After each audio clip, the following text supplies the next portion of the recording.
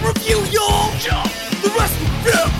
Jump! With my boy John Hastings! John Hastings up in this bitch! And that dude Dylan God, bro! Dylan God! So what you got? You know what it is! Come on! Man, I feel like just rolling, baby. It's my way.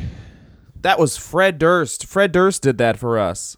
Fred Durst and the DJ from Linkin Park. Do you ever think about the fact that Britney Spears has seen Fred Durst's dick? They dated? They fucked. That was the great, amazing rumor that they eventually both confirmed that they fucked one time in like 1999 or 2000. That's horrifying. Isn't that the best? Nice woman saw that old man's dick. I wouldn't say she's a nice woman. I would say she's one of the worst mothers Hollywood's ever produced. What? Really? She's still not allowed near her kid. Really? Yeah. No, she's on like supervised watch of her kids because like anytime apparently like she gets like out of her parents or handler's sight, it's just like, I'm doing drugs, I'm doing pills, I'm doing vodka, I'm doing thrills. And they're like, oh Jesus.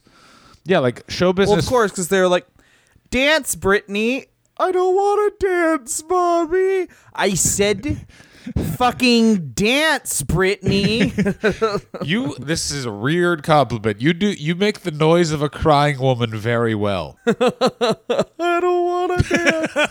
Very good. But Dad. Yeah, I like the new themes, and I don't give a fuck if no one else does. Dylan, who are we discussing this week on the review of wrestlers? Oh, wow. That's just because I looked it up because I thought you were bullshitting. But no, Kevin Federline is requesting more child support. Yeah, I don't bullshit these things. It's only because I was trying to write a bit about how the media makes people look like such pieces of shit. And like Kevin Federline, he just looks like a scumbag, but he's like the best dad in the world. He's like, he's given up his career to just raise those two children. He had no career. His career was that he fucked that lady. And he was also a backup dancer, baby. Oh, and the single best natural heel in the history of professional wrestling. Exactly. That guy could have been in the Miztourage right now. That guy could be Brock Lesnar's advocate. Paul Heyman would be dead in a fucking ditch. And Kevin Federline. See, that's the thing. Would be that's the thing that... Go Sorry, ahead. go for it. No, you go. Oh, I just mean to get completely sidetracked immediately. That's the thing Vince McMahon doesn't understand about professional wrestling is don't spend all your fucking money trying to get an A+ star to validate you. Get a bunch of B-level stars. Like, how awesome would the Miztourage be if Kevin Federline was still in it or something, and then you had, like, who else was, like, a huge flash in the pan? You had, like, William Hung or some shit? Like, just all these, like... Yeah. Susan Boyle, William Hung, Kevin Federline, Sanjaya? The hide your kids, hide your wife guy. Like, it's just a bunch of internet memes, the people. Yeah, he has the fat kid from Malahi. Yeah, exactly. That fat kid is his ring step every week. And then he spits on the fat kid.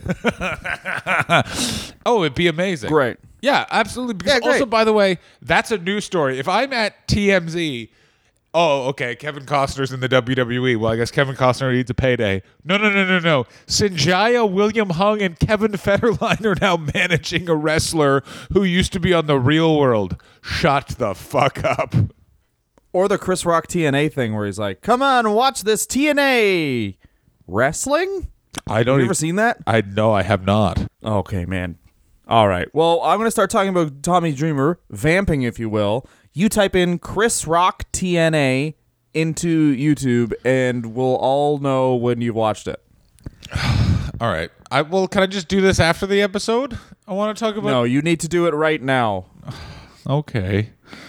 I want to talk about... Well, all right. No, do it in between the break. We'll do it in between the break. All right. So, Tommy James Lachlan Dreamer McGillicuddy was born February 14th, 1971 in Yonkers, New York. By people in the mafia. Let's just fucking cut straight to the chase. Tommy Dreamer's family is clearly in the mafia. His parents were very well-to-do, like, successful white-collar people. that were laundering money for their mafia family. Like Tommy Dreamer's life was. Have you ever seen the movie about Whitey Bulger? yes, I watched it yesterday. Yeah, Tommy Dreamer was Benjamin Cumberbatch was Tommy Dreamer's dad. It's Benedict Cumberbatch. Whatever. Whatever. Stop dorking off over there, you dork. Yeah, you're trying to dork me off, aren't you, dork? Don't fucking dork me off, man, or I'm gonna have to bring a box hard on your porch. That's good stuff. Let me say this about that movie about Whitey Bulger starring Johnny Depp. It's both really good and really bad, and I can't figure out why I think that. Yeah, exactly. Well, they do the thing where any mafia movie is like, yeah, of course he killed people and took the teeth out, but he really cared about his community. It's like, no, he didn't. He understands like politicians do. You do nice shit to the people around you so they don't tell the cops. Like, that's what the fucking shit is. And also, I was reading about that, and much like Tommy Dreamer's life, is that the fictional story is a lot nicer than the actual story. What's fictional? Fictional. Fictional. That's a word. Oh, fuck. No, of course it's fucking not, you fucking idiot. Fictional, you fuck. But anyway, check this out. Tommy Dreamer, good shot at this, was he was on the tape trading scene, and basically what you would do is, it's through Inside Wrestling Magazine, you would send a picture of yourself with your name and address along with the wrestling you like, and you get matched up with like wrestling pen pals who would just have like tape shit off TV. And in a shoot interview, Tommy Dreamer suggested that this is what pedophiles probably used before the internet. And I would say, yes, Tommy Dreamer. Good shout, Tommy Dreamer. He just seems like a good man. I disagree with that entirely. This guy likes sex in a way that I'm like, you're into bad stuff. Tommy Dreamer, in any shoot interview or discussion, will talk about how he doesn't drink, doesn't do drugs, but he likes pussy. Yeah, people who never drank are weird. Well, no, it's what it is this. They're always really into one thing. Yeah, they've really put all their eggs in the fuck basket is a way to describe Tommy Dreamer. Like, he is into sex. Like, every ECW wrestler that isn't Tommy Dreamer talks about that you have to be very careful about bringing women backstage, and all of the female valets and wrestlers, at some point, Tommy Dreamer just got his quote-unquote hooks in them. Yeah, of course he did, because he was sober. He was over, like, and imagine, like, okay, who are you going to fuck? Sandman is both shitting his pants and reading a book at the same time. New Jack is just doing cocaine. Sabu is dead. Sabu's literally a pile of leather laundry. Or the nice sober man taping up his wrist. You're like, well, that guy probably has a thick dick. Yeah. Shane Douglas and Tommy Dreamer had real life heat because Francine and Tommy Dreamer kept making out in bars in Philadelphia, and then ECW fans would be like, all right, Tommy, and he'd be like, yeah. And then Shane Douglas found out about it, was like, it's implied that we're fucking, so please stop doing that. And Tommy Dreamer got really upset because he liked that the fans saw him making out with a hot lady. Well, that's because this guy played with action figures until he was 17. Yeah, he was me. That's cool. You got to get your aggression out somewhere. He would paint up his own G.I. Joes and play with them, and then he would be like, oh, no booze for me. I just like the taste of fear. I'm going to dress up as a lady and play ladies football so I get to touch them and hurt them. That's what I like. It's a fucking nightmare. Tommy Dreamer lived with his parents until he was 30 and fucked Beulah McGillicuddy on his childhood bed, which he told them about a lot. I assume that. I'm implying that he was like, Mom, Dad, smell my dick. I shit this bed, I pissed this bed, and now I cummed the bed. That's what he said. Now, what's strange about Tommy Dreamer is basically Tommy Dreamer is a Northeastern wrestling fan, loves the WWF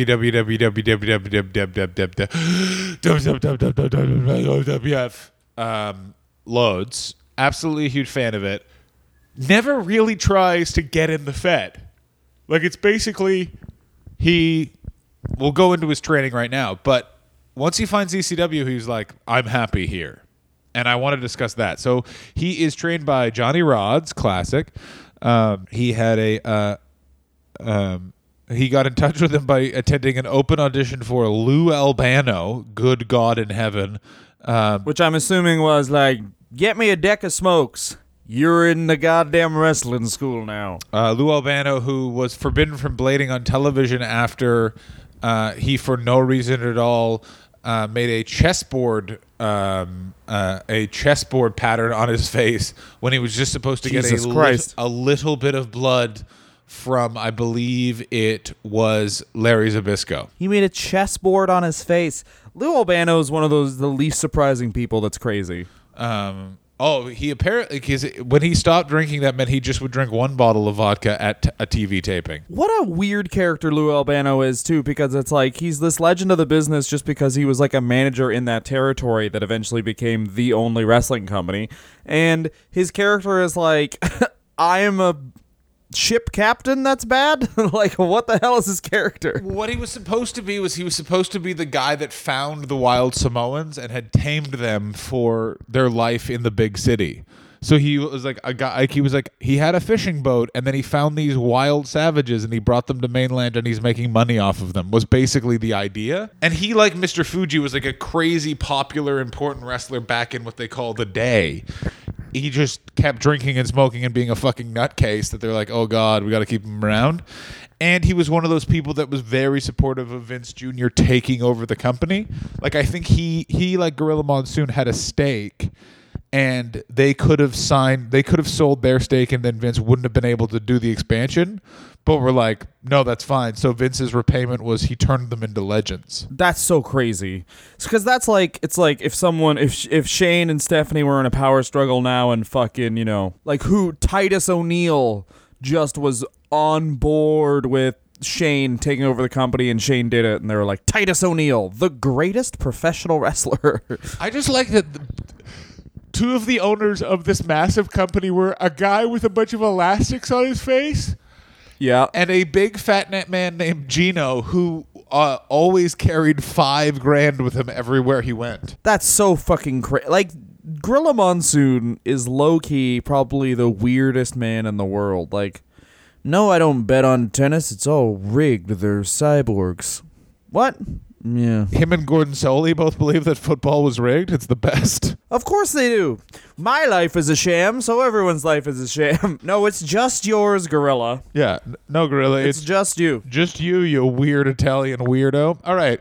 So he trains with Johnny Rods. He starts wrestling at 18 because that was back when, believe it or not, athletic commissions, because that was how steeped in kayfabe wrestling was at this point. They all adhered to the athletic commission and would have to pay the athletic commission a sum just because, no, wrestling is real. See, we pay the athletic commission. It's the stupidest fucking thing. So what happened basically is Vince McMahon in the late 80s went before Supreme Court and said, it's fucking fake, man. No one would just fucking sit there for a leg drop. Dylan's making the story seem a lot more positive. It was New Jersey had a extra tax for any athletic activities, so Vince McMahon went in front of the state athletic board and said we shouldn't be charged that tax because we're not sports, we're sports entertainment. It is predetermined. We don't need to pay this tax. As a result of that, the WWF was no longer under the domain of state athletic boards anywhere they traveled within the contiguous United States. But because every other wrestler are fucking crazy, they still were like, they might be fake, but we're fucking real. And all of the athletic boards were like... That was the NWA's ads, essentially. We're like, we're real. We're not fucking fake. But keep in mind, the NWA had to then keep paying the athletic boards when their direct competition was not. Do you understand how stupid that is? And they already had less money to begin with. Well, that's negligible. Vince McMahon, the big thing that if you actually realize is that the difference between Vince McMahon and Jim Crockett Promotions was Vince McMahon, the man, didn't have a lot of money. He probably had a salary from that company, but during the expansion, he was putting all the money back in the business. The business owned his house. The business owned everything as assets. Well, Jim Crockett would be like, okay, because if you look at the houses that JCP was making, they weren't in the glamorous locations, but they were sold the fuck out and on a weekly basis. Like, Vince wasn't running that many big towns. He had the Garden, but the Garden's expensive. Yeah, he had better cameras. Pardon me? He also had better cameras, and he knew more about television production to make it look better, which is why a guy like Tommy Dreamer loved it so much. That's also after Dick Ebersol comes in. I completely agree. I'm just saying that. Yeah. Once again, one of the main reasons Vince McMahon won this battle is because it was like he's an idiot, but he was fighting a hayseed new rich idiot who was even dumber. Tommy Dreamer loves wrestling, basically, is the story of this. He had his butthole fingered, and they played with his balls at the State Athletic Commission, which, of course, he brought up because it involves sex, and he loves sex. His parents supported him through all of this, but he had to attend and complete college. He sold 50 tickets to his first match and 100 tickets to his second match to his family alone, and was named Rookie of the Year. Yeah, because wrestling's the best. He gets attacked from behind by Bill DeMott at his second ever match, and there's 100 people who are this is, by the way, by Tommy Dreamer's own admission here, well connected to crime syndicates. And one of his aunts yelled at Bill DeMott, "I'm going to put a hit on you," and a bunch of his uncles tried to jump the railing. Also, this is one of my favorite stories I've ever read. His grandfather was arrested at 70 years old for fighting two 30-year-old men in the street. The best. They worked for the mafia, and they ran the Brooklyn Piers, where his great-uncle became famous for knocking out a horse, which made front-page news. The police were coming on a horseback to take control of the piers, so his great-uncle and grandfather, who'd put up boards with nails facing upwards to catch the horse's hooves, don't compliment me for that fucking mental image. It's disgusting. Then dragged the officers down off the horse and beat them up. Unsurprisingly, they went to prison. Here's what I like about that. Here's probably why it's okay that Tommy Dreamer talks about his mafia family, is because they would just beat people up, seemingly. Like, they ran a racket called Grade 3 Give Me Your Lunch Money. The profession. Well, it's also one of those...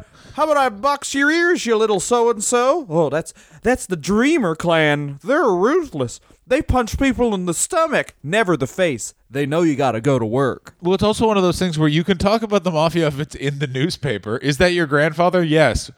It says here he beat up a horse. Yeah, it sounds like him. That sounds like Pop Pop. But what Tommy Dreamer probably isn't talking about is like the reason why he loves sex is when he was 11, his grandfather was like, Tomas, these women, they are prostitutes. They make you a man now. And then Tommy just got a suck off by 3 prostitutes in some sort of root cellar. And he was like, I am a man now. And then he did the Raven pose, yelled nevermore, and then Death Valley Driver, one of the ladies of the night. Yeah, that was a lot of the ECW booking, was just what happens after sex with Tommy Dreamer. Then you pile drive them. Yeah, and then Terry Funk's there, and he wins the belt because he's your friend. No, but that's also, just a side note, 70-year-old man fighting 2 30-year-old men in the street. That's code for... This 70-year-old man started a fight with 2 30-year-olds, and they roundly kicked the shit out of him. I don't know if that's always true. I saw in front of a Legion a guy in his 50s versus a guy in his 20s. Here's what the guy in his 20s didn't count on. Guy in his 50s never said, I'm putting down my pole cue. No, I just mean that, like, if you write a story like, hey, John... I would say, hey, John, I beat someone up last night. But if I was like, hey, John, I got in a fight last night, you're like, oh, you're accentuating the positive there. You lost that fight. Oh, I see what you're saying. Exactly right. Yeah. I'm smart.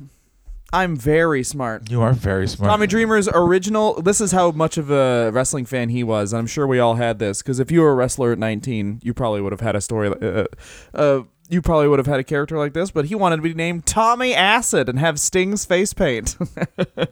And he also, terrible. And he wanted to spit acid like the Great Muta. He basically wanted every gimmick from every wrestler he liked. Yeah. And I want to be called Nikita Koloff too sometimes. And sometimes I want them to call it Acid Mania, and other times I want to be the Ultimate Warrior. And other times just bring me out as the Ultimate Warrior because that's fun.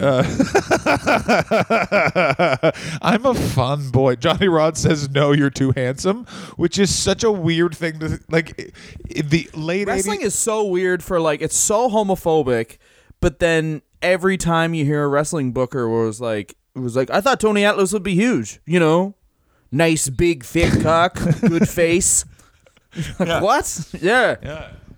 If a man gets near me, I vomit, but I know what a hot man looks like. I don't know. I'll tell you why Hulk Hogan was the world champ as many times as he was. When he throws a hot load on your chest, you can cook an egg over top of the heat of that load. Big, nice thighs that I want wrapped around my face while I'm lying down on a bed. I don't have a choice. Yeah. He's just driving it in there. Anyway, I don't think that they should get married. It's not gay if you don't kiss, is what I'm trying to say. Then it's just exercise. Yeah. It's just two men getting familiar with each other's crevices. We're just stretching for a long, fun time that makes me love you. We're preparing for a play. So Tommy Dreamer, basically, the second name was a tribute to Dusty Rhodes, and of course it was. Oh, I'm the Yonkers Dream. Yeah. And here's the crazy thing: he starts wrestling in '89, 4 years later, just because he's only in New York. He wrestles. Paul Heyman is starting a wrestling company in '93. So he hears about this. He's got his name on the streets, and Paul Heyman brings him in, and that is his wrestling career. Essentially, the good stuff is '93 to 2000, and I mean, though he solidified a spot for himself in the WWF very much, but '93 to 2000, these are the what you would say, the creatively gratifying years for Tommy Dreamer. Yeah. Oh, yeah. This is basically he shows up in short shorts and nobody likes him. And because his parents have deep pockets and are willing to pay for trucks for ECW, he gets to be the... What would you call him? The dude. He's John Cena. Yeah, he's the John Cena of ECW. That's a very good point. He's the John Cena of ECW, but they had to change him. Explain. Do you know what I mean? Well, I guess John Cena changed too, because John Cena came in as like just straight up, I am a baby face against Kurt Angle, and almost exactly to the trunks too. Tommy Dreamer had the same thing in ECW. He came in, I am a baby face, but he was in Philadelphia, so everyone just fucking hated him because he had like hair that he put in place. And he wasn't the Sandman, just like, yeah, that guy looks like he doesn't take shit from anybody, regardless of gender or what he perceives to be shit. So Tommy Dreamer looked like just a man in society, so everyone in Philadelphia fucking hated him. Of course. And get out of here, New York gay. And then what got him over, I'm sure everyone, if you're listening to this, you know exactly how Tommy Dreamer got over, was the Michael Fay thing. Happens in Singapore. They're going to cane Michael Fay 3 times. Tommy Dreamer says that Michael Fay's a pussy because he only got it 3 times, loses a match to Sandman, gets caned 10 times, and basically is just challenging the ECW crowd to have sympathy for him, which they finally do. Everyone says, oh my God, you're hardcore. Why? Because we need you to be successful, Tommy Dreamer. We need this so much. I used to think Tommy Dreamer was underutilized, but now I just think he topped out so hard. He topped out so hard, and also his moveset, like everything in ECW, the best thing about ECW is looking back on it. You watch an actual unedited ECW match, and you're just like, gee, how did they make this so boring? Well, that's because wrestling back then was boring. Like it's 93 style is the 1993 style is essentially a Kona Crush squash match, but without the weapons. Like a lot of him dragging around. That's why Rob Van Dam was so good, and that's why probably Sabu as well. A 3-way dance between Terry Funk, Sabu, and Shane Douglas is amazing. I was specifically talking about no Tommy Dreamer match is good because his moveset is very limited. Also, he was so hurt all the fucking time because he didn't really get trained. He trained to a certain extent, but he didn't necessarily know how to bump properly, so he just fall down all the time. No, his moveset was good, but I mean, that was when they made him the innovator of violence, which essentially was just like he would just take moves off indie guys. What were his moves? Tommy Dreamer's moves were the Death Valley Driver. He would do the Evermore DDT to Raven only, and then chair shot. No, DDT was his DDT was his finisher. No, it was Death Valley Driver was his finisher. No, I mean he finished a lot of matches the DDT on the Invasion of Raw. I just watched it. He Finish that with a DDT. Oh, maybe he did that because Raven was there or something. I don't know. It's stupid. No, you're just trying to make your own failure okay. You failed, idiot. I did not fail. They also then had him do the angle with where he blinded Sandman by accidentally caning him and putting the cigarette in his eyes. Sandman then came back, sold the injury for almost a month. Sandman sold the injury for almost a month by not going outside unless he was wearing bandages over his eyes. Sandman then came back. It looked like he was going to retire and then beat the fuck out of Tommy Dreamer, who eventually beat him in a no disqualified, no holds barred match at the ECW Arena. Now, it's 1995. What happens in 1995? Dylan Gott. What happens in 1995? Ooh, baby. Tommy Dreamer, for the first time, sticks a full tampon in his butt to see if that's better for absorbing poop. Oh my fucking God. Turns out, no. It gets stuck in there. Like, I mean... This is when he blinds the Sandman, no? No, he's already done that. He did that in 1994. 1995 is the start of the... Raven feud.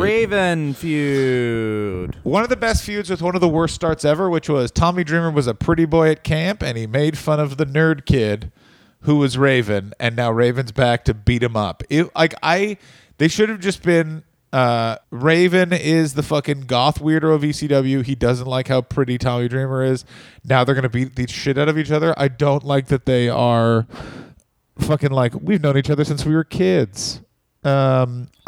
Here's the thing, though. This feud, I think, is great and stands the test of time. And absolutely, firstly, it's the weirdest. It's a bad chapter one, but the rest of the book is amazing because every major feud in ECW branches off of this feud. To explain it, you have to explain everything that's happening in ECW. It's something you can always go back to, and it also added the way they did it is the end of it has this beautiful period on the end of the sentence, and then it continues forward when Raven comes back to ECW. Oh, it's fantastic. I think it's good because it's the first. All right, so basically, importantly, it's the first major company to attempt a really obvious, like, there's no good guy, there's no bad guy. Like, you can pick Raven as the good guy, even though he's using heel tactics. Dreamer obviously is set up kind of as the face because, like, of course this guy wants to get revenge for doing a shitty thing when he was a kid. It's kind of like you could feasibly cheer for the heel in this because Dreamer was a dick to him and was a dick to everyone around him. Like, so that it's kind of like that Revenge of the Nerds thing. And I think it stands this time because this is almost the story of, let's get weird here. This is the story of this is the alt-right versus regular people. You made fun of me, so now it's okay that I'm just posting whore on your Instagram pictures. That's like, very funny. You made fun of me, which is bad, but you have to grow and get past this. You can't just fucking turn into Raven, which is essentially an emo man. And then they also throw in weird things like Tommy Dreamer and Raven are about to have a match.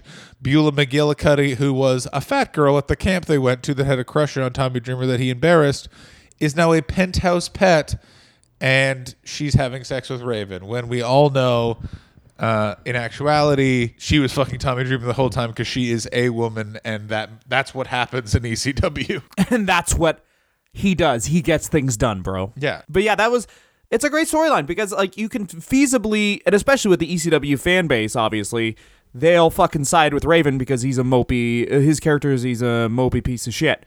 And that's totally what those people wanted. That's why Raven, the weird thing is, like, Raven being a pure loner character would have been so good as a babyface back then, but they just never fully went with that. Like, everyone loved Raven so much. There was, like, a story, the Revenge game, why it had Goldberg, Hogan, Nash, and Raven on the cover is because with test audiences, like, they did all this market research, and Raven tested so high that they put him on the cover. Like, people loved Raven. They loved Raven, and it was this feud. Like, you could talk about this feud of, like, the whole idea of there was never a winner.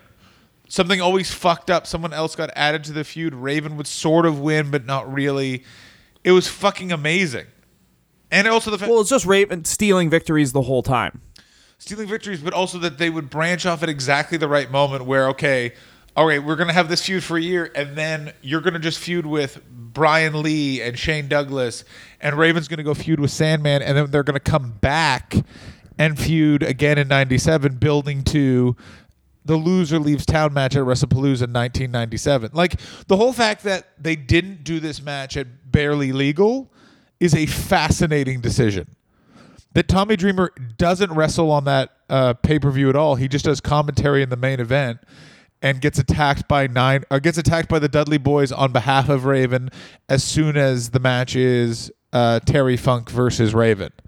It's such an interesting, I'm just to make sure I'm taking you out too. It so shows the genius of Paul Heyman as a booker, but also the problem is that like any sort of booker, he then needs to move on and someone new needs to come in for a whole new batch of stories because he's never able to go past this. After 1998, ECW is basically just the worst. No, not maybe. No, I think it's still good. It's just Paul Heyman understood commodities. Like, he understood that he had Tommy Dreamer forever, so he didn't need to use that commodity on this show. He understood that, you know, Terry Funk, there's two huge multinational fucking companies in wrestling now who are making money hand over fist.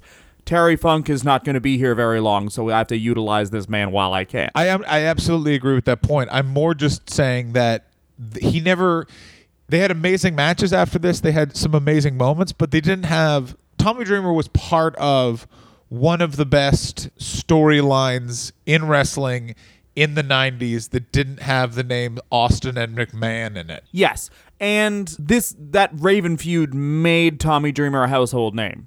Like, in wrestling, ECW was getting acclaim. Yeah, exactly. But like this Tommy Dreamer feud, the Sandman being blind feud, and the Raven feud made him be in wrestling now. Because you look at a guy like his career could have easily, like, if it's a few years later, he goes the way of Chris Chetty. Absolutely, yeah. Just some guy who was in ECW and he knew Taz. Yeah. He got super lucky because he was there at the start of something and helped start one of the companies that reconfigured wrestling. It's so crazy. Maybe the company that just redid wrestling. It's really crazy how well ECW alumni have done in the latter part of their life. Like, Taz has this weird, it's a podcast, it's a morning show. And, you know, he has a podcast and a morning show now. Is it also? I can't figure. Because I'm from Brooklyn, bro. He has two. Yeah. He has two. I can't figure it out. Him, like, Tommy Dreamer's doing indie shows and like has been a producer for TNA and WWE on again, off again. Sandman is just not dead. That I think is the biggest victory of them all. The fact that Sandman, full stop, like, if we're saying that Tommy Dreamer reached above and like overachieved, then Sandman, it's not even close. Like, Sandman, Tommy Dreamer being a wrestler is a bit of an overachieve. I shouldn't say being a wrestler, but being this successful and well-known a wrestler is a bit above. But Sandman making it as a wrestler is like if I was in the NBA somehow. Like, oh yeah, there's a 5'11" center and he's just getting dunked on, but everyone likes him so much that no one cares. Yeah.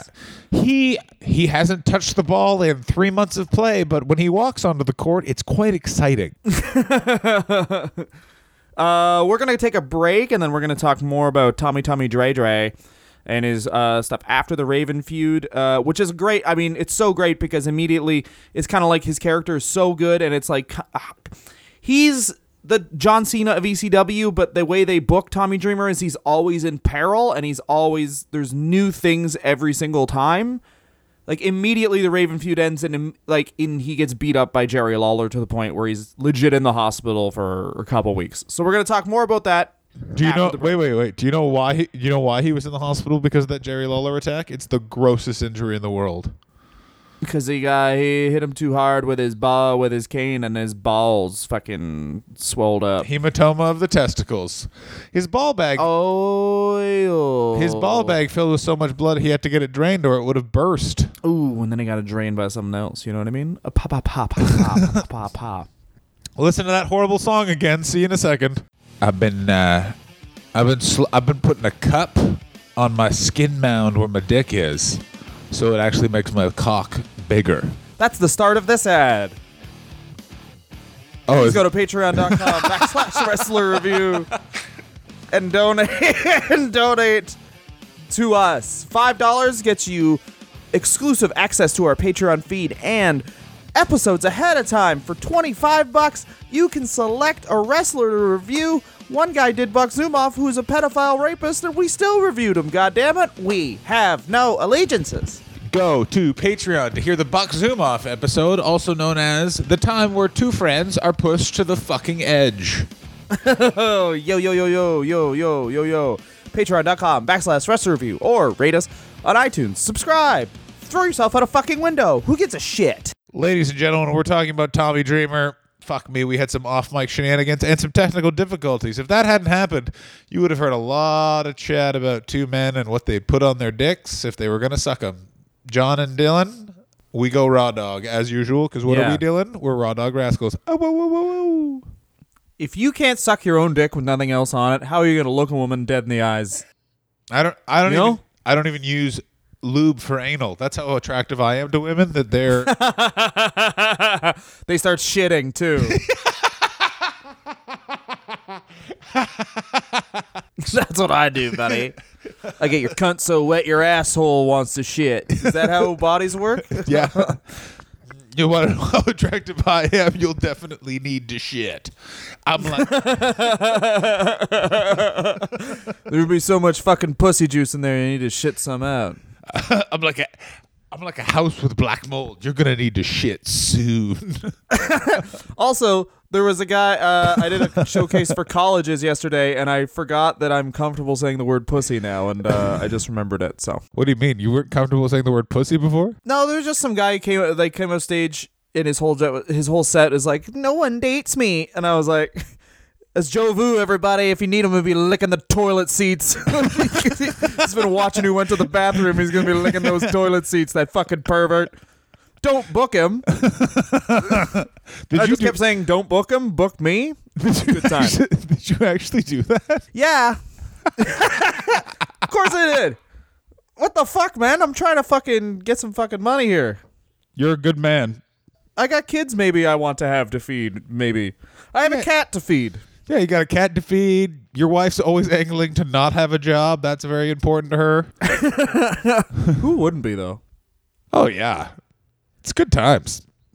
We tried the cat on some new food, and let me tell you this, the cat doesn't like it. That's major. This is why you need to have kids in your 30s, because otherwise you're just talking about your cat's diet like it's a thing that people want to hear about. Yeah, your cat's diet. Really? The creature that if you opened the door, it would return with a mutilated rodent. The actual person. That's the crazy thing about owning a cat. It's if you take care of this cat, but then if society was to fall apart, you would be dead so quickly because you'd be like, how do I farm things that are also good for my gluten intake? And then the cat would just be gone and live till 50 off of your dead corpse. Yeah, absolutely. The cat would actually grow opposable thumbs and run its own society very easily. Especially your cat, because she has the devil. Like, all your cat wants to do is go outside and kill. Go outside and kill and fuck dude cats. My cat's a slut, you know? Does she like to fuck? Yeah. No, when we were living in England, one time our roommate was like, yeah, two cats came out of the garage, and then Cleo came. I think she was getting GB'd by those cats. It made my wife really uncomfortable, but I just enjoyed abbreviating gangbang to GB. Yeah, I've had so many gangbangs I don't even have time to say the full word, so I just say GB, and I don't mean Grey Bitten. I mean gangbang. I do wonder how Mike Shear is doing, and I'm glad to hear that he's still being creative. He's doing great. He's got a new joke where his Greek girlfriend said, "Why do you drink like you drink? Don't you drink to relax?" And he said, "Hey, I find vandalism relaxing."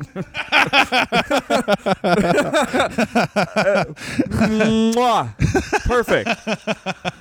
Here's a man who doesn't drink, and never has, so he's a psycho. Can you imagine not drinking and you're like, someone tells you like, well, Tommy, some of our money comes directly from murdering people. And he's like, I don't need to dull my senses for this. I want to be aware of the murders at all times.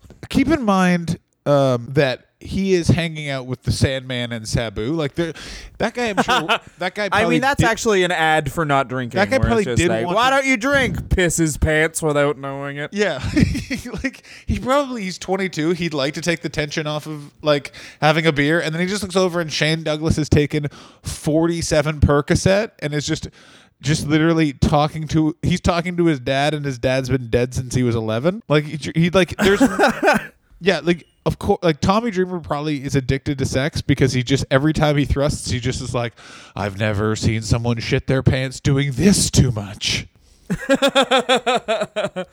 Also, when he got his blood drained from his nuts after the Jerry Lawler caning mishap, he was upset because his dick looked so small in front of the doctor who was hot, which is very funny. I mean, Man, if I came in here without my dick being small, I probably could have fucked this doctor. what No. it is That's never a thing. Hey, sir, that rash would look good in my mouth. That's not what happens. in 3 to 5 years, when the Me Too movement hits wrestling, which is how wrestling works, is that it's usually about 5 years behind. Good Lord, are so many people just going to Vince McMahon is just going to walk through the halls of wrestling with a gun and just being like, bye-bye, bye-bye. That's the crazy thing about ECW that I didn't think about till just now, was that the reason why Paul Heyman was the wrestling, like they call it wrestling Scorsese, some people call him, is because he was 2 years late on trends and not 5. Yeah. Because Raven was a grunge character in 1993. 1996. Oh, no, 1993, pardon me. Yeah. Raven, no, sorry. He came out of the office in 94, 95. So we would have been 4 years late on being a grunge character. Versus, wrestling being like, hey, why don't we have an emo character? It's 2018. Absolutely. No, I completely agree with that. And it's also like, but even like ECW was fucking crazy. Like Too Cold Scorpio and Todd Gordon, who was the actual owner. By the way, anyone who goes like, oh, Paul Heyman, he owned ECW. He didn't own ECW until 1996, 1997. And actually, Tommy Dreamer owned a good portion of it with him, along with a bunch of the other wrestlers. Todd Gordon owned it the entire time. And Paul Heyman claimed that he was a rat and was scouting for WCW. Todd Gordon says he wasn't. And then he was just like, I run a bunch of pawn shops in Philadelphia and have 40 other businesses, and I just couldn't literally stand getting phone calls every hour on the hour from Paul Heyman be like, oh, my name is Sir, I need an elephant for Sabu to fuck. Okay, bye. Yeah. Well, that's the other weird thing about having a mole, like having a rat in the company, is like, you're publicizing these tapes. Yeah. And for sure, there's no contracts. Like, you guys perform in a 300-seat arena when these guys are doing shows every Monday for fucking 20,000 people. Like, of course, there's no need for a rat. It's just, you're a feeder system. But then again, that's how Paul Heyman runs, right? It's, But it's also, by the way, is because he wanted to create that environment, because it's all but been revealed that at this point, ECW was the WWE. WWF feeder, yeah. He was the WWF OVW. Like that. It's all but been confirmed by the WWF. Paul Heyman refuses to acknowledge it and keeps making up weird, like, oh, the reason they gave me $5,000 is because Too Cold Scorpio had a deal with a record company, and that record company would pay us $5,000 every week to use his music. So when they took Too Cold Scorpio and made him Flash Funk, they had to give me the $5,000. Oh, I don't know what impression I'm doing, by the way. But that was what they did, was basically that's the closest they've come to admitting it, is basically when they were like, they sent Al Snow down for us to come up with something for him. They came up with the head thing, and then he lost to Shane Douglas and went immediately right back up to WWF with the head gimmick. Like, that's the closest they ever came to explaining this. Well, no, the WWF, Vince McMahon on a Bite This said, no, they were a feeder system. We were working with Paul. It's the only time we ever... which is clear. Because you don't need anyone to say it. You need to just hear the Al Snow story, because that's what Al Snow said was... You need to hear the Al Snow story. What's weird, though, is Paul Heyman never clued people in. Tommy Dreamer and Paul Heyman have a lot of heat as a result of this, because Tommy Dreamer was heavily investing in the company. Tommy Dreamer essentially helped and financed Paul to buy out Todd Gordon in 97, which basically meant that Tommy Dreamer was going to be with the company forever because he owned a part of it. and Paul never explained that a portion of the company was being funded by the WWF. And other stories that make sense is the Dudley Boys wanted $1 more. They wanted to be the highest paid tag team in ECW by $1. They just needed that sort of acknowledgement. Paul Heyman said no because the Fed wanted them. Taz, it's very confusing over whether or not, but it basically is implied that Taz was forced out and forced up, which doesn't make a lot of sense for them to do, for Paul Heyman to let that happen, but he had to because of the financial deal that he cut in the back room with the WWE. Yeah, I think it was all fun and games, essentially. Like, okay, these guys are good. This is a lifeline that keeps us good up until the point, you're right, when they get on TNN and they're doing all these promos and Taz is super over and they're like, no, we need to bring this guy up just so ECW doesn't have him because you're not challenging us in any way. Well, not only that, the ECW basically became a stalking horse for the WWF using TNN as a platform because that was Spike and all that was where they were aired for years. ECW stopped being on TNN because the WWF entered into open negotiations with TNN, and TNN kicked ECW off the air because they made a bad deal. Yeah, exactly. Yeah, they made an old school wrestling deal, which was, we'll pay you for TV. Yeah, it's so stupid. Yeah, and then that bankrupted the company. But Tommy Dreamer's storyline-wise, they, of course, do the Dudley Boys, break Beulah McGillicuddy's neck. This is fucking crazy. And by the way, usually you see them, they're like, oh, they didn't break the neck. That 3D, it literally looks like, oh, well, that Bubba Ray Dudley just murdered a woman. This is where he got his taste for blood. Really? I watched that angle like today and I was like, I can't believe for a second that I bought this. It just looks like a normal 3D. Which one is it? Because it was the one I honestly haven't watched it in years, but it was the one in the Elks Lodge, and it looked fucking gross. Like she lands weird on her shoulders. I guess I don't know. Yeah, I mean that's the one, but it's just a protected 3D, and they do it in slow motion. Oh, I didn't think they did it in slow motion. It's also been a while since I've seen it, but yeah, they throw it in slow motion, and it was just like this is a normal 3D.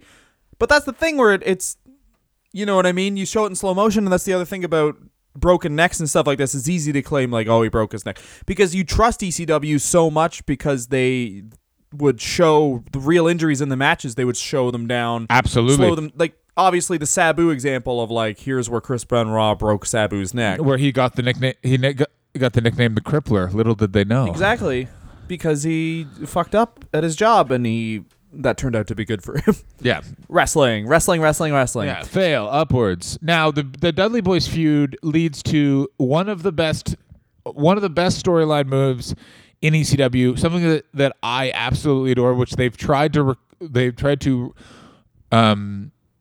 duplicate. Other people have tried different versions of it, which is Tommy Dreamer challenges the Dudley Boys on their way out for the ECW Tag Team Championships. The Dudley Boys say they're going to lay the belts on Vince McMahon's desk.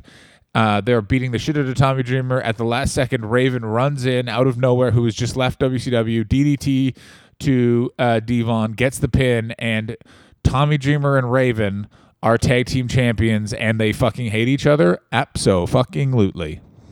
Yeah, no one has ever done it this well, and a lot of people shit on creative in ECW from this time, but I do think this was great. And the other thing was the Dudleys had a match for the tag titles, and they won the tag titles earlier in the night.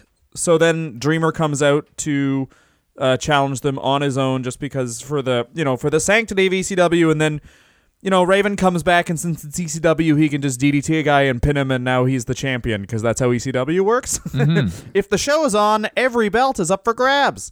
Yeah, and Dreamer doesn't see it and stuff, and that's how you cut out of... I think that was the first live ECW on TNN, was it? Yes, this was the first one, because they lost their tag champions, and then in a month they lose Taz. Which I don't... I think... It sounds weird, but I think that's... They replaced them very seamlessly. Where they ran into problems was Mike Awesome coming to WCW. That's the thing. The talent in ECW was, I think, good in 99. It's just that they didn't have name. Justin Credible and Jerry Lynn are better wrestlers than the guys they lost. Absolutely. And also, by the way, Justin Credible, in terms of a heel, was after Raven, the best heel that they had in ECW. He was so smarmy and shitty. and just fucking annoying. Oh, it was fucking great. And all the little things of he stole the kendo stick from fucking Sandman, and like he was wearing the jorts but with leggings. Oh, it was yucky poo-poos. Oh, yucky. But this is like, of course, all the fucking wheels are falling off the car now. Tommy Dreamer has to become the ECW World Champion, which he never wanted to do. He never wanted to win a title. And this is why I think Tommy Dreamer was hired by the WWF, and why I think he's still in wrestling right now, is because this guy, A, is good at being making friends, and B, is he'll work with a storyline, and he trusts the creative no matter what it was, and he always puts his best foot forward. Absolutely. He's one of those things where you realize that he was offered WCW 3 times, the WWE once. If he had taken that in his relative prime, I think he would have gotten a lot further than he did. The problem was he became so associated with ECW, and then they go and do the ECW reunion, is that he's just basically like, he's the champion from this promotion that's shit, is basically how he... I disagree, because I think that Tommy Dreamer understood that he was a big fish in a small pond and liked that. Like, I think he liked being the number one guy, because he looks at Triple H and he looks like, you're not going to fucking get in the upper mix and be Mr. Grudge Match when WCW has Hogan and Nash and all these people who have completely solidified that upper spot. And then WWF, literally his role is played by The Undertaker. He's like a weird combination of The Undertaker and Mankind. But what I mean is he's always 1/8 of the main event, like The Undertaker. Yeah. In ways, Mankind is he's Mr. Bumptastic. So that his role is taken up in the WWF versus ECW, where think of it this way too. Are you getting paid by the promotion? No. But if you're an investor and the promotion's doing well, you're making tons of money and you're directly responsible for that. Agreed. So, like, of course, that's a way better deal if things are going well. That said, they weren't going that well, and Tommy Dreamer... Oh, no, we're not. Tommy Dreamer turned down a contract worth $750,000 for WCW to stay with Paul because Paul begged him to stay, only for ECW to fold shortly thereafter. I will say this, WCW, though, at that point, Tommy Dreamer is rich. He doesn't need this money. $750,000 is a lot of money. But, like, is he that rich? I don't know. I don't know about the guy's family, but, like, he came up with a well-to-do. He's always had enough. He likes ECW, and I'm sure at this point he's just, like, locked into fucking... He's locked in. He's worked so closely with Paul, he probably thought it was, like, a betrayal. And that is another reason. Like, he takes that $750, that's all well and good, but, like... Paul being the go-between and getting him into WWF is the reason, like, that's... There's no way that WWF would have picked up that $750,000 and then he would have went into WWF later. Like, that transition from ECW to the WWF and getting that job and then, you know, going to Impact later on and blah, blah, blah, blah, blah. That is all because he was faithful to Paul. So everything just worked out possibly, for him. Possibly, but also he's the guy that him and Paul are still talking. They didn't talk for a long time, but Tommy Dreamer went out of his way to like, you watch the My Name is Paul Heyman documentary, and Tommy Dreamer speaks about like his relationship with Paul and the fallout of ECW. And a lot of people are diplomatic and are like, well, Paul did this to make sure everyone got paid. And Tommy Dreamer, you can tell they edited a lot out, but he just says like, he is a liar. Like, and that's him obviously straining to be nice about Paul Heyman. Like, Tommy Dreamer's still fucking pissed off. Yes, you're rich and wealthy. You know, that's $250,000. That's a lot of money. I don't care who you are. And yeah, yes, he had a future afterwards, but he would have had that future irregardless, because here's the thing. Tommy Dreamer, if you're Vince McMahon, Tommy Dreamer is one thing for sure, which is he's a company man. I don't care if he would have left. Vince McMahon would have understood him leaving to go to WCW. Also, that guy is a good producer and a good road agent. You would have definitely hired him. No fucking questions asked. And he will always have been associated with ECW, especially if he had left in 99. Like, everyone associated him with ECW. Fuck me. Sandman and Raven both left, and they, to most wrestling fans, are still ECW guys first and foremost. So as usual, you're right. You're fucking wrong, and I'm fucking right, and I suck my own. No, I'm right. No, actually, I take back what I said. You're wrong. I'm hard. Challenge me for a cum contest. Oh, whoever fills this 1 gallon Nalgene first wins. I already filled it. So I'm going to tell you this, guys. I don't know how long exactly with editing we've talked for, but the 40-plus minutes we just talked is all bullshit, because now I get to talk what I really wanted to talk about, and that is Tommy Dreamer in the WWF. He comes in as part of the Invasion angle, blah, blah, blah. They change his pants. He used to just wear like regular black pants. Now they give him like rave pants. Oh, just, God, like, yeah. Dreamer spray painted on the side. He tucks his shirt into rave pants for some reason. Yeah. Well, he always tucks his shirt into his track pants because when you're from Yonkers, you got to let people know you're from Yonkers, buddy. But it still looked fine because he had like a tight black shirt in when he was like a muscular dude with his tucks his shirt into his fucking pants that he, you know what I mean? It looked fine, and then just tucking them into the big fucking stupid jeans. Oh, That's not what I want to talk about. I don't give a shit about that. You know what? I want to talk about Tommy Dreamer eats weird stuff. Oh, when he's just a regular guy? I'm just a regular guy, and then he eats the hair after he goes to the barber, and then he drinks the toilet water, and this is for sure a Vince McMahon storyline. And also it's the best because it's like, think of like all the old territories. Like, think of if Dick the Bruiser would have come to the 1986 to the WWF and they were like, that's Dick the Bruiser. He has a cum fetish. I beat you, now you gotta spray me with your stuff. And in this corner, he's too big to fit in bathrooms in Japan, so he just shits on the bed. It's Andre the Giant. Who's another great territory guy? Oh, there's so many good ones. Buford Pusser. I mean, that bitch done did it to himself. Dennis Condrey. And in this corner, a man who secretly married a woman and then left her and left his tag team partner and just moved to Washington State. He's never smiled, nor does he know how to talk. It's Dennis Condrey. Hi, Dennis. Yeah, it's so good to like just take the guy who is the mainstay of ECW and be like, this guy eats hair now and he drinks toilet water. That's his character. Fuck this fucking company. Yeah. Like, I guess it's not as egregious as making Diamond Dallas Page I jack off in the woods guy.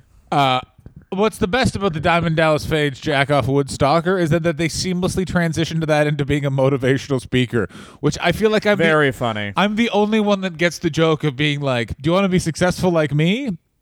That's right, Taker. My goal was to fuck your wife, and I did against her will. I'm Page. Are you divorced now? Yes, you are. The one thing with the whole Diamond Dallas Page thing is, a part of me is like, I would have done that to him too, because you know what his angle he pushed to Vince McMahon was? What was it? People's Champ versus People's Champ, me versus The Rock in a year-long program. That's so funny. A year-long program. But who would you put DDP up against in that Invasion angle? Like, Dreamer, I think, that's the weird thing about, he's like, where does he fit into the Invasion too? Because like DDP went through upper echelon guys, but then like a guy like Dreamer, like again, can I explain to you exactly how I would have just done it? Is I would have preserved DDP as he's the working class hero, and you put him against the Undertaker, and you make them both tweeners, which is. Diamond Dallas Page talks about like, look at your fancy motorcycle, look at your expensive trunks. You're not someone who's the people for the people anymore. I am, and you have him go about it that way because no one talks about it. DDP is a fucking hell of a promo, and he can get people behind him. That's all they needed to do, but they wanted to make sure that WCW was positioned as the bad guys, and that's why they did it that way. Same thing with Tommy Dreamer. You don't make Tommy Dreamer wrestle that much in the Invasion. You make him and most of the ECW guys as the heavies that are interfering in matches, attacking people. So it's one of those things where it's Undertaker versus Diamond Dallas Page. You want to make sure Diamond Dallas Page is a heel. Midway through the match, Undertaker gets thrown outside. DDP distracts the referee. Tommy Dreamer out of under the ring, kendo sticks the fuck out of the Undertaker. The kendo stick breaks, realizes there's a pipe hidden in it. Like, you really fucking over-egg it. Tommy Dreamer escapes through the crowd. That's how you use both of those men's skills in the Invasion. They did none of that. Instead, they were like, this dad eats hair and that other guy fucks bark. Okay, bye-bye. Well, that's the whole thing about it, right? Like, obviously, their end goal at the beginning was have WWF, WCW, and ECW as separate shows, but they just abandoned that because they were like, no, Well, Kevin Dunn, right? Why did we spend all this time building our brand if we're going to make the other one win? Like, that was his whole thing. Because Kevin Dunn, you dumb fuck, it's you all win. It's not about you're wrestling now. You're not the WWE. You are wrestling. So everyone wins if you win. If they win, you win. Yeah. It's not like Ted Turner then gets a check. You fucking idiot. Yeah, it's so weird. Like if Marvel just got Batman, and they just made a whole movie where like the fucking Aquaman just beats the living shit out of Batman or whatever because Batman's fucking DC and he's a bitch. You know what I mean? Like, it just makes no fucking sense. Anyway, first of all, can I just point out that both Aquaman also DC with Batman? I do. No, but then he'd be like idiot. Aquaman would be like Booker T, where he's like he was faithful to Marvel, so he's better than Batman now. Anyway. No one's better than Batman, you dumb fuck. No, everyone's better than Batman. He's just some rich guy who works out. Yeah, me. ECW Originals, 2005. Tommy Dreamer comes in. Let's see what he does. Basically, he stands behind everybody in big fucking pants while he's balding. He was the hardcore champion for a bit. He had the hardcore title. He had the last hardcore title match against Rob Van Dam, where Rob Van Dam beat him up, and that's kind of like, and that's kind of just his whole storyline. He's we're just wrapping up here because no one wants to hear about WWE CW or him. He was the WWE CW champion with that big fucking ugly ass belt. There was probably I think they went out of their way to make that belt very ugly. It was not great. And then he basically just does a lot of ECW matches, is the champion. He departs in 2010. He heads to Impact for the EV 2.0. Oh, God. Yes. The other ECW. Okay, let's talk about this. This is literally, keep in mind, 2 years before TNA was poised to be the cool alternative to the WWE, essentially NXT, but not ruining the wrestlers once they move up to the main roster. That's what TNA was. Instead, by the time Hogan arrives, it just becomes an absolute fucking disaster because Yeah. Yeah. This is the weird thing where it's like you bring back the ECW originals, whatever. Everyone still looks pretty good. Like, everyone looks pretty good. Sandman gets back in shape. I thought Sandman looked great in that. As we talked about in the Sandman episode, he looked great. I think he looked great in the ECW Originals run. Like, I think he looked really fucking scary and shit. But this is now everyone's gotten drunk, out of shape again. Like, the last ditch I'm 43, get back in shape thing is done. Everyone's 50, and like Dreamer's bald as shit. They have Raven, but Raven just looks like... Raven went from looking like the cool guy that does pills to the, oh God, how old is that guy? That's crazy. He just won't stop doing pills. But they, of course, get Mr. Yoga in, Stevie Richards, Sabu, who also is balding as shit, Rhino. As we know, Rhino looks great, baby. But this is so much... It's so TNA, because these old fat guys come in, and they immediately beat, like, Kazarian, Samoa Joe... They're in a fucking feud with AJ Styles and Matt Morgan and shit. Like, they just bowl over all their regular TNA talent that they should just had crushed these dudes of like, oh, that fat old guy used to hit people with garbage cans. Isn't it funny that he's being put into an incinerator now by our champion? But Yeah. instead they're like, no, fat old guy has got some shit. Here's the match, ladies and gentlemen. It is AJ Styles versus some pea that Tommy Dreamer left on the seat. The pea's beaten AJ Styles. Tommy Dreamer is dead. Yeah, man. They just had everybody beat AJ Styles. He was, of course, an Immortal for a split second, and from 2010 until now, he's been jumping around the Independents and doing House of Hardcore, which is Shane Douglas's Please I Don't Want to Work at Kmart. He returned to Target. TNA for sorry. Yeah, how old am I that I'm saying Kmart? Yeah. He returned to the Fed for some spot shows, and he's been to ROH. Like, basically, this guy is he's jumping around wrestling because he is, as you've said, a great producer. He's well liked, whatever. He's friends with Shane McMahon, flat out. You're gonna have a job if you're friends with Shane McMahon. And I feel like him and Shane McMahon would hang out and have a lovely time. I really do. All right, before we do best and worst, let me just tell this story that was uncovered by Christopher Hobson, our researcher. Tommy Dreamer and Samoa Joe are on a road trip. Tommy really needs to take a shit. If there are two guys going down the road who I would say both need to take a shit, the logo for that would be Samoa Joe and Tommy Dreamer. They both look like they've just eaten something bad and they just need to shit now. They both look like they put hot sauce on coleslaw. You know what I'm saying? Yeah, not people who need to shit and they're like, I can wait 5 minutes. Like, I need to shit fucking now. Now, quickly. I used to be very fat, and so I'd wake up in the middle of the night, and it wasn't I have to shit. It was I would wake up and I was already walking towards the bathroom because my body was like, we can't leave him in charge of this.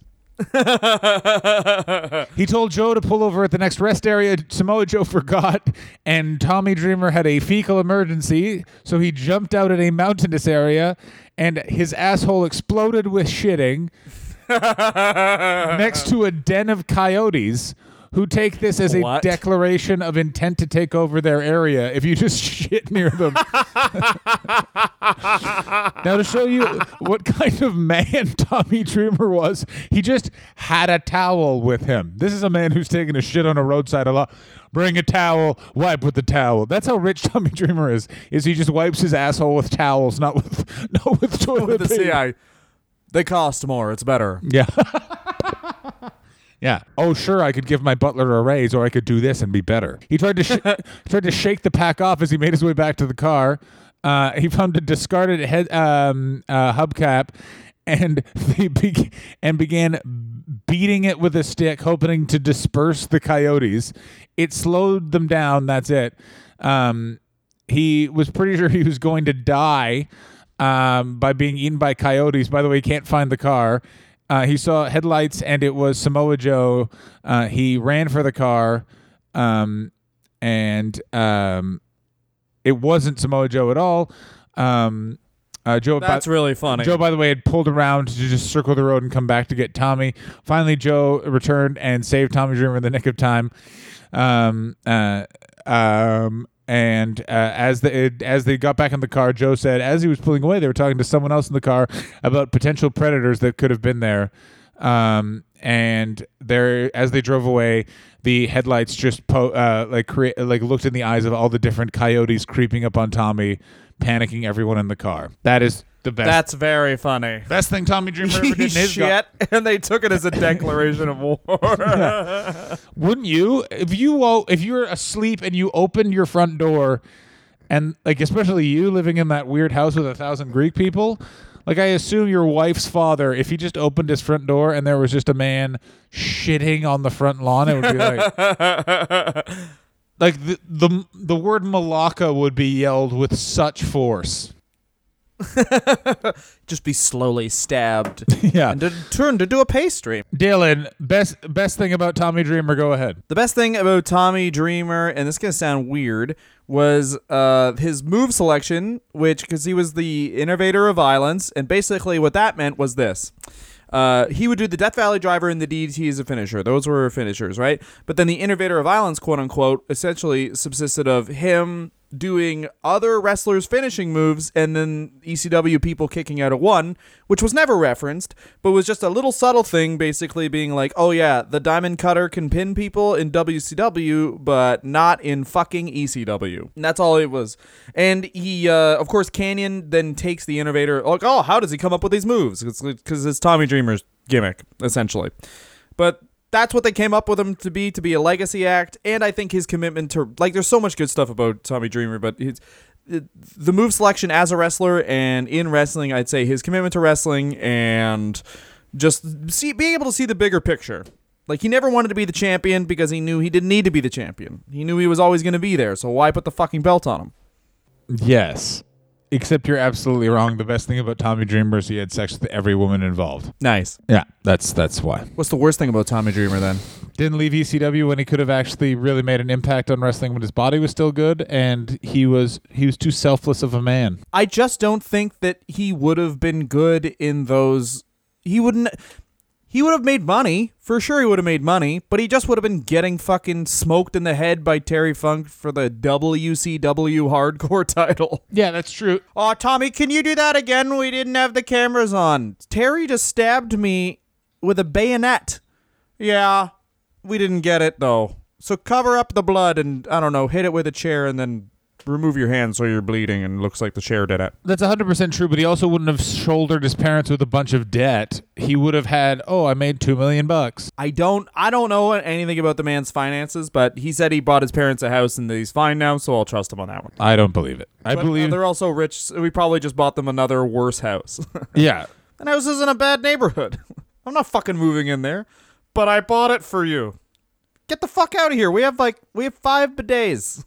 Yeah, the house, by the way, is just the engine of a '92 Honda Civic. That's how badly injured Tommy Dreamer's brain is. Yeah, it's just a Honda Civic that he took the seats out of. And You live here now, Mom and Dad.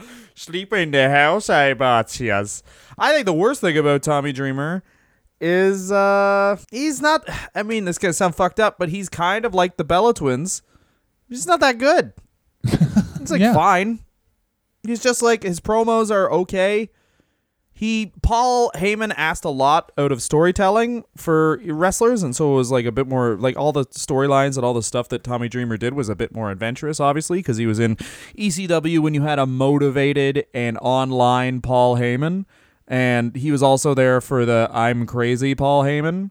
But I think that the worst thing about Tommy Dreamer was essentially he was like a C+ wrestler. Like, I don't think he had any 5-star matches or anything. He just he was part of a new style and he was like the beneficiary of that. I really think that we're like morning show on opposite sides of this, because I think he, if anything, overachieved and you're thinking he could have achieved more. So very interesting and something to think about. Well, I'm assuming you guys are using this as cover fire because you're masturbating and you don't want your roommates to know. Yeah. Get out some tissues, like a comedian whose name I can't remember. Oh, a friend of mine never thought I didn't know when he was masturbating, and yet I always heard him take 3 tissues out of a box at 9 o'clock at night. Gee, you could hear the tissues? I like that you're so alert of people jacking off. This was a shit stand-up comedian that said that. I don't actually think they were shit. I just remember that premise being weird. I remember it's always funny when stand-ups do jokes like that just people can't relate to them. Like one guy had a joke about how when everyone wipes their butt, they smell the poo on the paper, and I was like, no, they don't. What? Who's that maniac? He doesn't do stand-up anymore. He was actually a funny guy, but he's like, because you smell it, and everyone was like, no, we don't. Toronto or London? This was in Toronto years ago. It's one of those things that always stuck with me. Just like the guy who was like, you can tell a white guy wrote the McDonald's ads, because this is how old this joke is. Because if it was a black guy, I'd be like, ba-da-ba-ba-ba, I'm thugging it. I always thought that was one of the worst jokes I've ever heard in my life. I'm thugging it. Oh, no. It just stuck with me. 14 years that thing stuck with me. So, you know what, guys? Fuck you. Suck bit. Don't not tell your friends about this podcast and our annoying Screamo theme song. Tell our friends to join in 15 seconds in so that they won't hear the Screamo. Yeah, but make sure they don't turn it off I guess it's for the end, because because they're going to hear it at the end as well. Get to us at Wrestler Review at Wrestler Review on Twitter and let us know legit, is this song too annoying, and you'll stop listening, because then we'll just get a new song. Yeah, we'll revert back to the Vader thing. We'll just get Honky Tonk Man to sing a song for us. Ladies and gentlemen, once again, we aim to do an hour, and we've done over an hour. Everyone suck my dick. Fuck, shit, fuck, asshole. Bye, Dylan. Bye. I thought when I got rid of Raven, that would stop the pain. I didn't think the fury would continue. When Jerry Lawler came in, it was different. Just because it was me representing ECW, anybody could have. Because everybody knows ECW would blow WWF out of the water each and every night. But you see, when you're the glorified life of a professional wrestler, your life's an open book for the whole world to read. Or a kid who's talented enough to make it on his own wants to jump on my back and disgrace my family and my name to become a star. But you see, in professional wrestling, they don't just come to attack you. They take out your friends. And when you're Tommy Dreamer, everybody gets hurt. Spike Dudley, he gets hurt every night. Sandman gets sent to the hospital in front of his pregnant wife. And she has to come to me and say, why, Tommy? Because he's with me, Lori. Because everybody gets hurt. And then, nothing I can do. Someone who's loved me my whole life. And just like everybody who's in my life, you get hurt.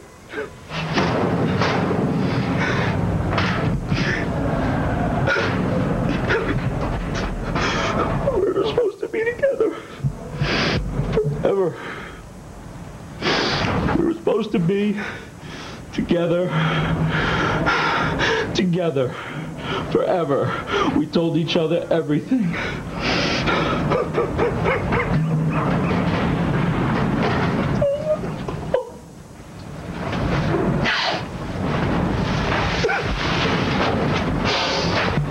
We're supposed to be together forever. And now she's gone. And there's nothing I can do about it. Forever! Forever! For richer, for poorer! In sickness and in health! For good times and in bad! And Dudley!